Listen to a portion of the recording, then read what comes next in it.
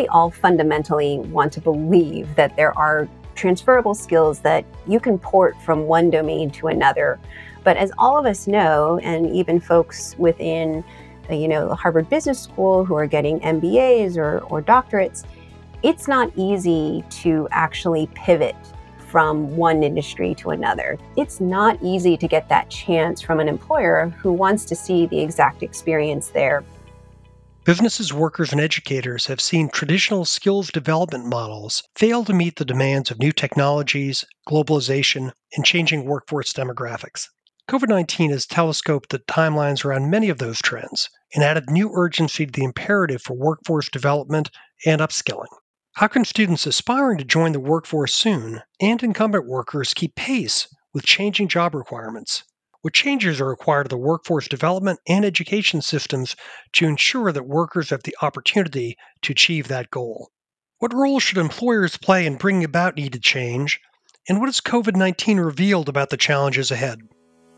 Welcome to the Managing the Future of Work podcast. I'm your host, Harvard Business School professor and visiting fellow at the American Enterprise Institute, Joe Fuller. Michelle Weise, author of the new book, Long Life Learning, Preparing for Jobs That Don't Even Exist Yet, joins me to discuss the structural shifts redefining work, the need for transferable skills, and the role educators, businesses, and disruptive new entrants can play in reshaping America's skills system. Hi, Michelle, and welcome to the Managing the Future of Work podcast. Thanks for having me, Joe. Michelle, you've got a new book out, Long Life Learning. It's called Preparing for Jobs That Don't Even Exist Yet. You draw on a very rich and diverse background in preparing to write this book. Maybe you could share some of that with our listeners. Sure. I don't think I have sort of a typical route into the sort of skills and workforce training space. I used to actually be an English professor at Skidmore College. After I left academia, I actually started this work really looking at people's transitions from education to different careers. And so I started off that work looking at service members and how they were trying to exit the military and make smoother transitions into things outside of just sort of policing and security, things that they could kind of only imagine as the next thing given their past experience. And so that was sort of my first foray into helping learners imagine sort of more ambitious pathways for themselves that maybe didn't relate so closely to what they did in the past. And then got to work with Clayton Christensen, and from there did a lot of work in the innovation space. So was the chief innovation officer for Southern New Hampshire University and Strata Education Network. And now I'm with Imaginable Futures. Obviously, embedded in the title is this notion of the need for people to learn continuously across their lives, a growing need for people who have ended their traditional educational experience to find new platforms and new resources to advance their learning to be able to sustain employment and a decent lifestyle. Can you talk a little bit about how you think about that problem and how fit for purpose our current system is to support the needs of people who are already have gone through the traditional kind of education course of study? It wasn't until I actually left academia that I realized how some of those important skills that we were developing while learners were engaged in a research-based, like a 20-page research-based argument on this piece of poetry.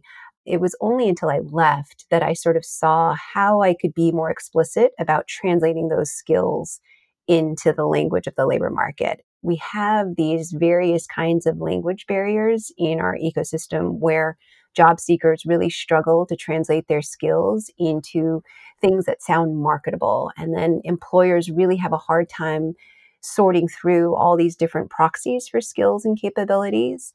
And then learning providers have their very own system of thinking about learning objectives and the way they believe that they are preparing for the workforce. But there's obviously a kind of disconnect where business leaders don't necessarily agree that they're getting the talent that they need. This book is really trying to show that there are ways forward if we can actually start aligning around a shared agenda, that the current set of systems is leaving too many people behind. Mm-hmm. And the way to engage in the future requires just a very different kind of change in behavior.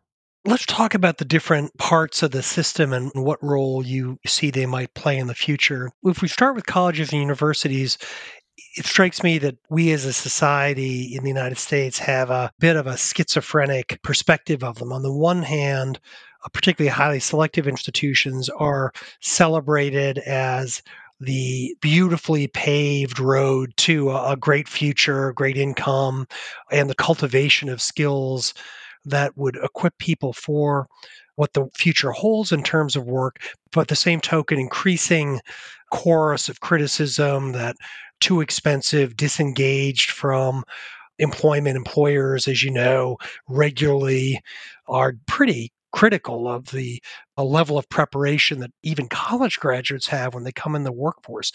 What's their role in the future? And are there any role models that you think pop out as institutions that are getting it more right than wrong?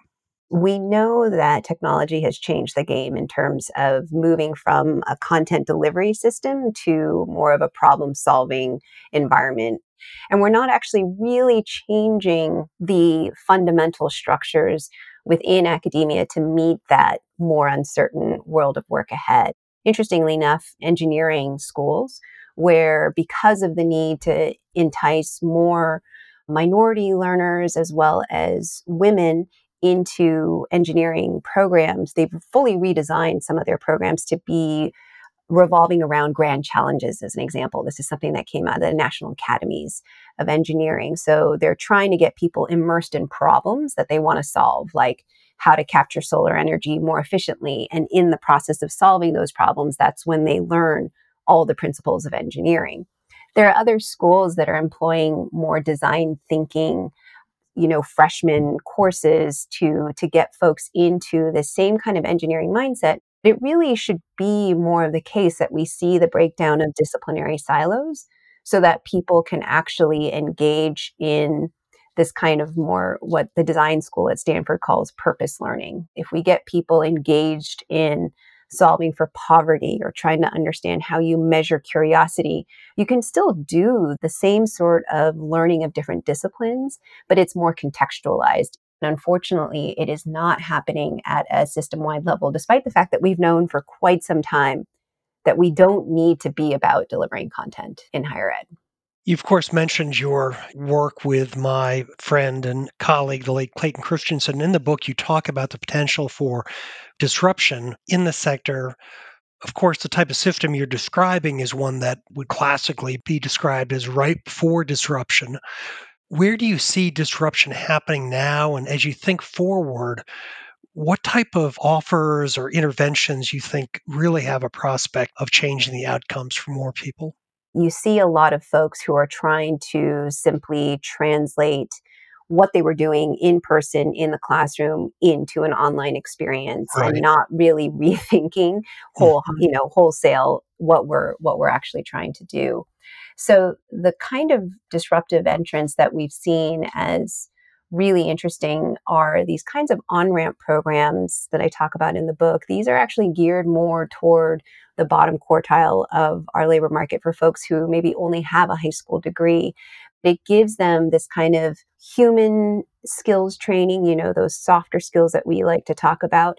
And it gives them disciplinary skills in cybersecurity or healthcare or advanced manufacturing and gets them into a much better first job that isn't a dead end job, but actually has career mobility built into them. And so we see folks like Perscolis and JVS and Tectonic and Icy Stars, Launch Code, these really interesting models that are emerging on the edges that are right now maybe not reaching as many learners as we would hope for. But if we start kind of looking toward those more short burst immersive programs, that is really kind of the model we need to be invested more in as we think about the need for more continuous returns to learning. We don't have a great infrastructure set up to make it more seamless for us to take these on and off ramps in and out of learning and work.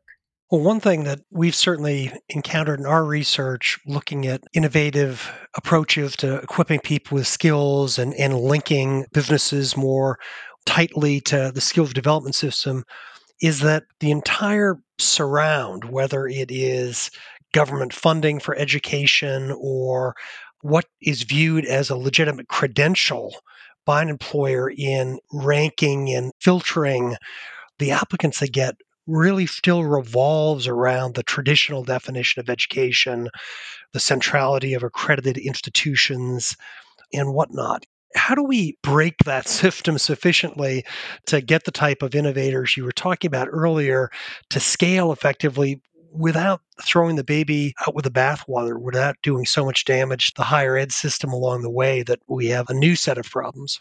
It just used to be a simpler calculus. You go get a degree, you're on your way to a comfortable middle class lifestyle. But now we have over 4,300 universities out there that grant degrees. We have something like over 730,000 different kinds of credentials out there.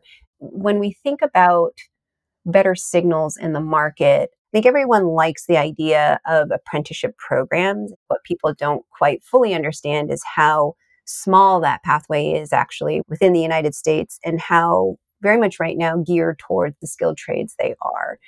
But as we think about moving into different ways of opening talent pipelines, we know that one of the biggest opportunities to diversify workforce is to actually remove that degree requirement and look at folks with that skills based lens. But it's very hard to do right now. And so, one of the ways to mitigate risk right now is through these outsourced apprenticeship programs. So, groups like Tectonic or Kenzie or Icy Stars, what they'll do is they'll work directly with an employer and they'll put someone through their training program. And before they just sort of usher them into the labor market, the on-ramp program actually just hires that participant directly Mhm. as part of their workforce. And then they start to kind of push them out onto their different clients. And so what happens is these employer clients get to try out these learners who they normally wouldn't ever give a chance. They would overlook them because they went to this community college they've never heard of, or they don't even have any sort of training beyond high school. But what they see through that outsourced apprenticeship program is, oh my goodness, this person can actually do everything we need them to do and is a great fit for our company.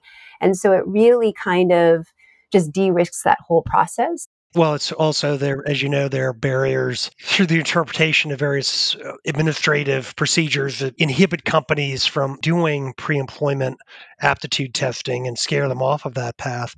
One thing we hear about a lot in our conversations with people at HBS is this notion of the need to build, quote, transferable skills. And of course, that's often linked to other very commonly used phrases, the dreaded stackable credentials and things like that. How should we be thinking about that? And how can we find some ways to cause people's experiences to be recognized as having value in the job market so that the hard work they put in and the experience they've gained and the skills they've cultivated through that are viewed by employers as a credential, just as a degree or a certificate or a license would be?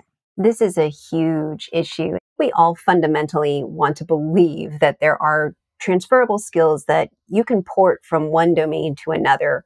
But as all of us know, and even folks within, the Harvard Business School who are getting MBAs or doctorates, it's not easy to actually pivot from one industry to another. It's not easy to get that chance from an employer who wants to see the exact experience there before they take a shot on you. This has always been an issue in the workforce. We don't have ways of articulating those transferable skills and how really it's only a matter of kind of getting smart in this other thing where we can skill up and then we'll be fine. When the pandemic hit and the retail and hospitality sectors were just completely decimated, what we saw was that void that we just did not have a way for people to understand, especially at that kind of human workforce competencies, baseline competencies level, the kinds of skills that would help them move from retail over into human resources, as an example.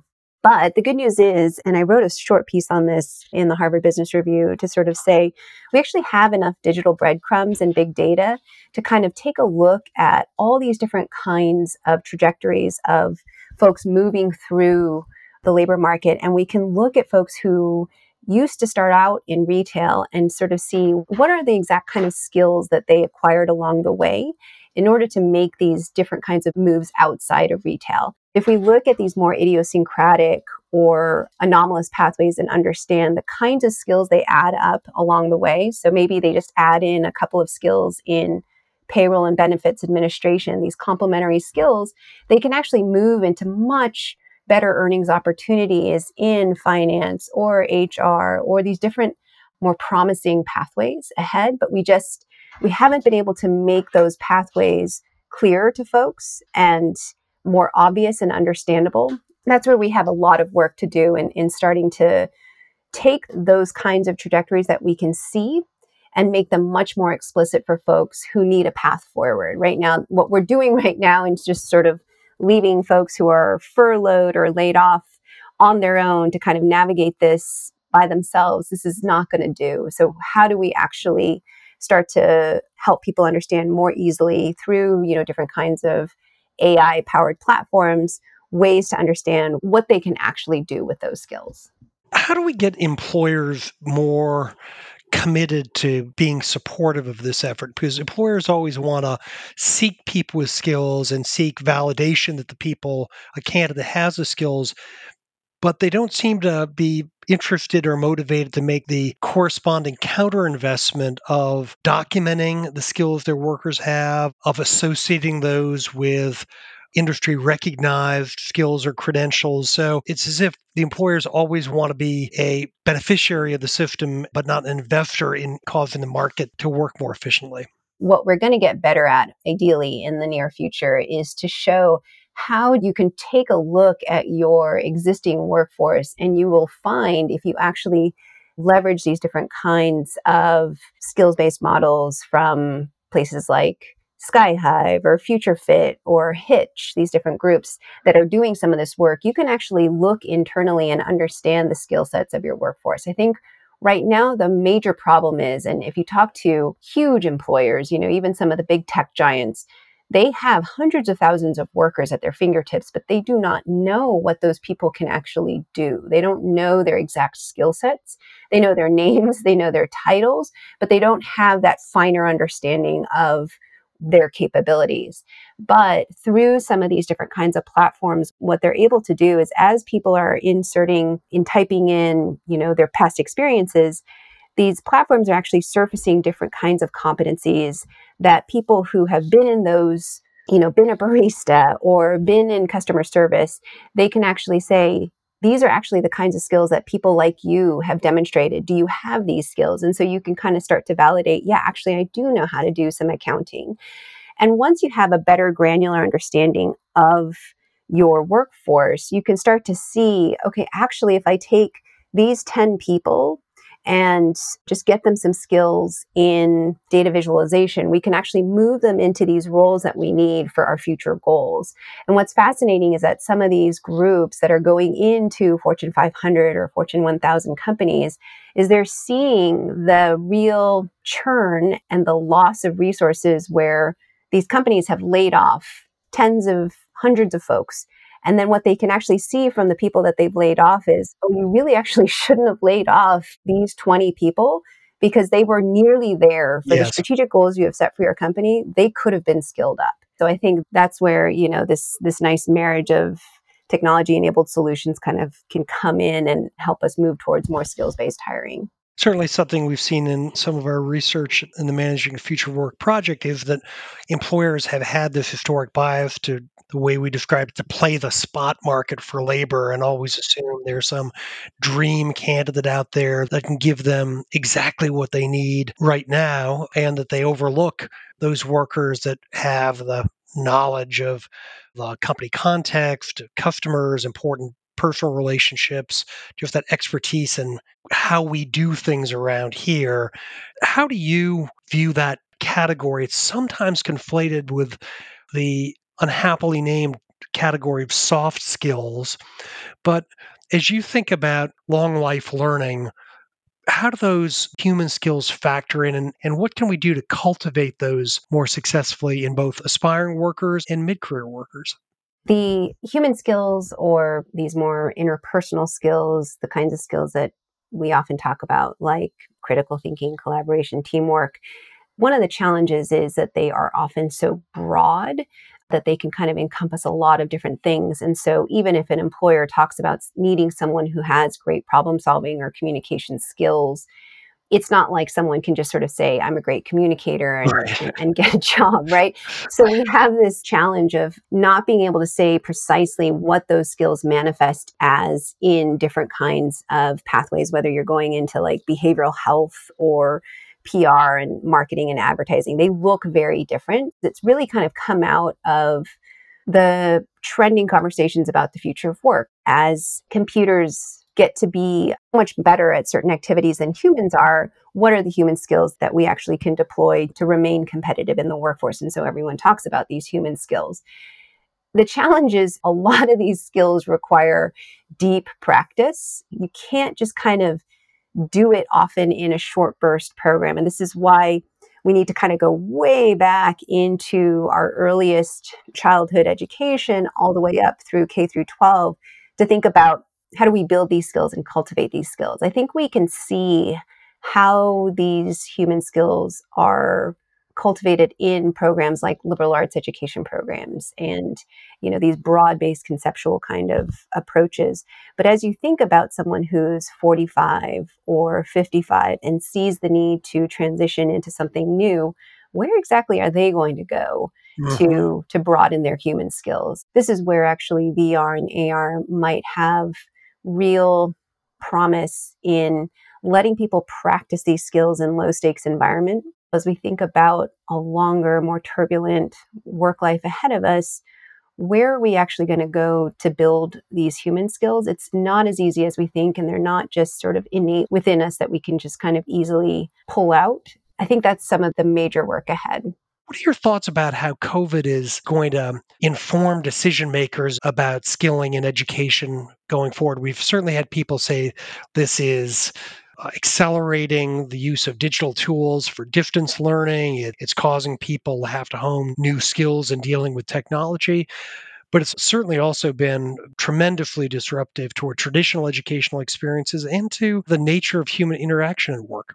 A lot of the work that I was doing when I was leading Strata Institute for the Future of Work was trying to point to the fact that there were already 41 million Americans who were working age adults who were already being left behind. And what the pandemic did was just sort of bring that front and center to show us how unevenly distributed the future of work is and can be, right? Like we've just seen even in this kind of slight recovery that we're seeing, it's only benefiting the folks at the top 10%, right? The bulk of the job losses have happened to those who were already struggling. We have to figure out how to build more flexible, more seamless pathways. It's just incumbent upon us to do that now because everything, everything has just sort of been shattered by this virus. In the long term, it seems that lower skilled workers, particularly in service industries, are likely to suffer the longest lasting consequence of this. But we've also seen an asymmetric impact on women in the workforce and their employment levels. What does that tell us about the future of work in perhaps a more distributed, technologically rich environment? And what does it suggest about long life learning for those subpopulations? There's some who've called it a she session, right? That the folks who are having to exit the labor market in mass numbers are women who have a lot of caregiving responsibilities. And even before the pandemic, Joe, you've done research on this on the care economy, that all of us, the great majority of the workforce, has some kind of major caregiving responsibility that takes them away from being the most maybe productive worker that they could be. And we've hidden it from sight. How do we actually enable more flexibility so that people don't have to just completely end their careers in order to take on these different ebbs and flows of work? And so this is a huge challenge ahead of us that, again, like as we think about being on this kind of workforce highway and imagining these kind of clover leaf exchanges, how do we make this a little bit more seamless so that we're not just exiting completely and unable to get back on, but instead just kind of, in the case of upskilling, we're just getting what we need and then kind of going back onto that highway? Or if we need to kind of exit in order to take on more of those caregiving responsibilities, how do we do that in a way that still enables us to come back and not have lost complete momentum? Really does suggest that a lot of the fundamental assumptions about what work looks like and how it's organized that have underlain the design of work and the way companies and institutions thought of it may have to get revisited. One of the limiting factors, right, is that all of our benefits are often tied to full time employment. But as we think about that longer work life, there have to be more flexible work arrangements where it's not always going to be full time employment, but we still need access to healthcare or retirement benefits. And it's fascinating too, as you think about an older workforce and enabling them to also stay competitive and not be discriminated against.